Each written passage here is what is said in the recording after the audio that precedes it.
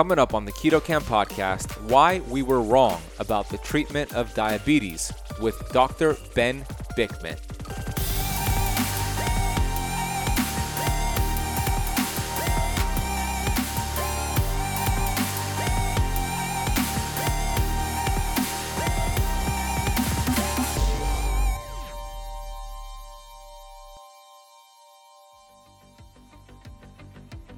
Hey Keto Camper, Ben Azadi here, host of the Keto Camp podcast, best-selling author of Keto Flex. And on this episode, we welcome back Dr. Ben Bikman for a very important conversation around the topic of insulin resistance and type 2 diabetes. This is an episode that you're going to want to share with every single person you know who has diabetes and insulin resistance. It can change their life forever, because Dr. Bikman is going to prove that it's not a glucose issue, it's an insulin issue. And if you could tame down the insulin, if you could make the insulin more sensitive, then the body will heal itself. And he's very empowering and very scientific. You love Ben Bikman, I know you do because you've listened to him before, and he's going to really explain this in a way for you to understand it. So share it with somebody you know, and let's dive right into the conversation with Dr. Ben Bikman. Potentially up to 88% of American adults have insulin resistance to some degree. So without a doubt, it is the single most common metabolic or most common problem, full stop, in the world. It is the most common health disorder in the world. And that makes it doubly relevant. That means only 12% of people are actually metabolically flexible. That's right. Yep. So metabolic health is something only 12% of U.S. adults can claim. So shouldn't we be focusing on that, Ben? That's right. Yeah. So it seems like I like to use this analogy of a tree where conventional medicine is looking at the branches and it keeps pruning the branches, but the branches are always blossoming again and growing back. But if they're all branches from the same tree, let's just cut the tree down. And to a very real degree, that's what insulin resistance is. When we look at our diabetes medications, our migraine medication, our infertility medication, and our hypertension medication, and we think these are three different medications, four different drugs for four different disorders, imagine, my hope is that there's this liberation mentally and emotionally that someone can feel when they realize, wait a minute, I am taking four drugs to treat four symptoms of one common thread, one common problem. Now, I'm not claiming, I don't want anyone to think I'm claiming insulin resistance is the only single input into these disorders. Not at all. But it is a common one across all of them. And in some instances, like hypertension or infertility, it's probably the single biggest one. Yeah, great analogy there. So let's focus the conversation here now on type 2 diabetes and the way that it's treated by allopathic care. We know that the standard care of treatment for somebody who has type 2 diabetes is to put them on blood sugar reducing medications and even insulin to reduce their glucose. So why is that just looking at the effect but not actually getting to the cause? What's wrong with that standard care of treatment? Yeah, that is just reflective of how our paradigm is wrong. We look at type 2 diabetes as a glucose disease. So everything we do is sort of viewed through the lens of glucose. And that means two things. It means we detect the problem far later than we could, and it means we treat the problem far worse than we ought to. And specifically, here we have two variables that are relevant in the person who's progressing towards type 2 diabetes. We have glucose and we have insulin. At the beginning, or what's happening through the life of this individual, they're coming in every year for their annual visits, and their glucose is staying normal. But the physician, the clinic will see, well, you're gaining a little weight, your blood pressure's going up. You might have erectile dysfunction if you're a man, or PCOS if you're a woman. But they don't think of it as a glucose-related problem. They look at those as distinct because they see the glucose is staying normal, so you're fine.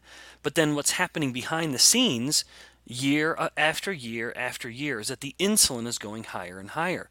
So this person who's progressing towards type 2 diabetes has insulin levels that are several times higher than they used to be. but it's enough to keep the glucose in check. And because we look at type 2 diabetes as a glucose problem, it goes undetected. We keep seeing all of the glucose is normal, so you're fine. You're not moving, you don't have prediabetes or type 2 diabetes. But then it's only once the body has become so resistant to insulin that even though it's swimming in a sea of insulin, it can no longer control glucose. Insulin just isn't working as well at the muscle, which is the main consumer of glucose, as it used to. And so in the midst of this high insulin or hyperinsulinemia, we start to have a mounting and growing hyperglycemia. And then we detect the problem, potentially decades after the insulin had been up. Now, so that's the problem of detection by looking at type 2 diabetes as a glucose disease. But then the problem of treatment goes along those same lines, where we have the individual who has high insulin and high glucose, and because conventional medicine only cares about the glucose, one strategy then is to just push the insulin up even higher. Remember, it's already high. There is a profound myth that in type 2 diabetes, the insulin somehow drops to zero like it does in type 1. That doesn't happen.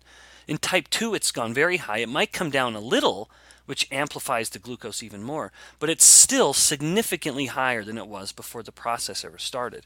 But then to kind of rewind back to where we were, we have high glucose, we have high insulin, and then conventional medicine, with only a regard to the glucose, will say, let's push the insulin up even higher by giving the person insulin injections or drugs that will force the beta cells to make even more insulin, and it works. It lowers the glucose very, very well. But just to reflective of just how the fact that this isn't a glucose disease, it works in that it lowers the glucose, but we also make the patient get fatter and sicker. They literally die more when we have to push the glucose up even higher.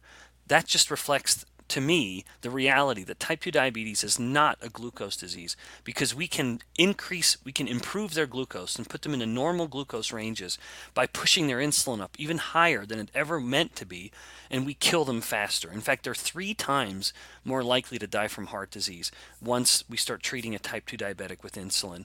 And then maybe, just once again to use what is one of my favorite analogies, giving a type 2 diabetic insulin is analogous to giving an alcoholic another glass of wine, where we're giving them more of the very thing that's caused the problem.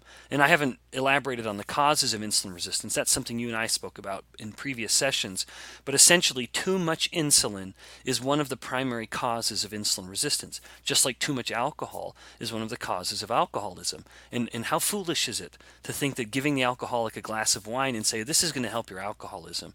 Well, that's very much, in my view, similar to giving a type 2 diabetic who's swimming in a sea of insulin even more insulin, hoping it would solve the problem. It doesn't, because it's an insulin problem. It makes the problem worse. I hope you enjoyed that conversation with Dr. Ben Bikman.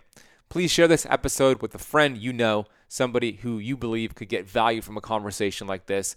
Leave the Keto Camp podcast a rating and review on Apple Podcast if you haven't done so already. It really does to help the show grow, help the show get to more people's hands, and change more lives for the better. Dr. Ben Bikman wrote an excerpt for my latest book, Keto Flex, and he praised the book. So did other incredible leaders in the space, Dr. Jason Fung, Megan Ramos, Mindy Peltz, etc.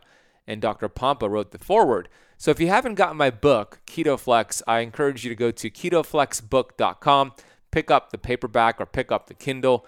It's going to really help this conversation we just had with Dr. Bikman take it to another level so you can understand how to apply keto and fasting to heal your body.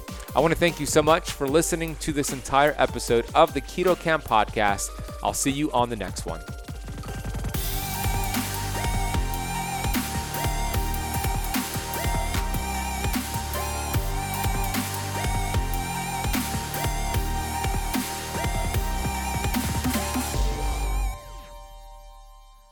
This podcast is for information purposes only. Statements and views expressed on this podcast are not medical advice.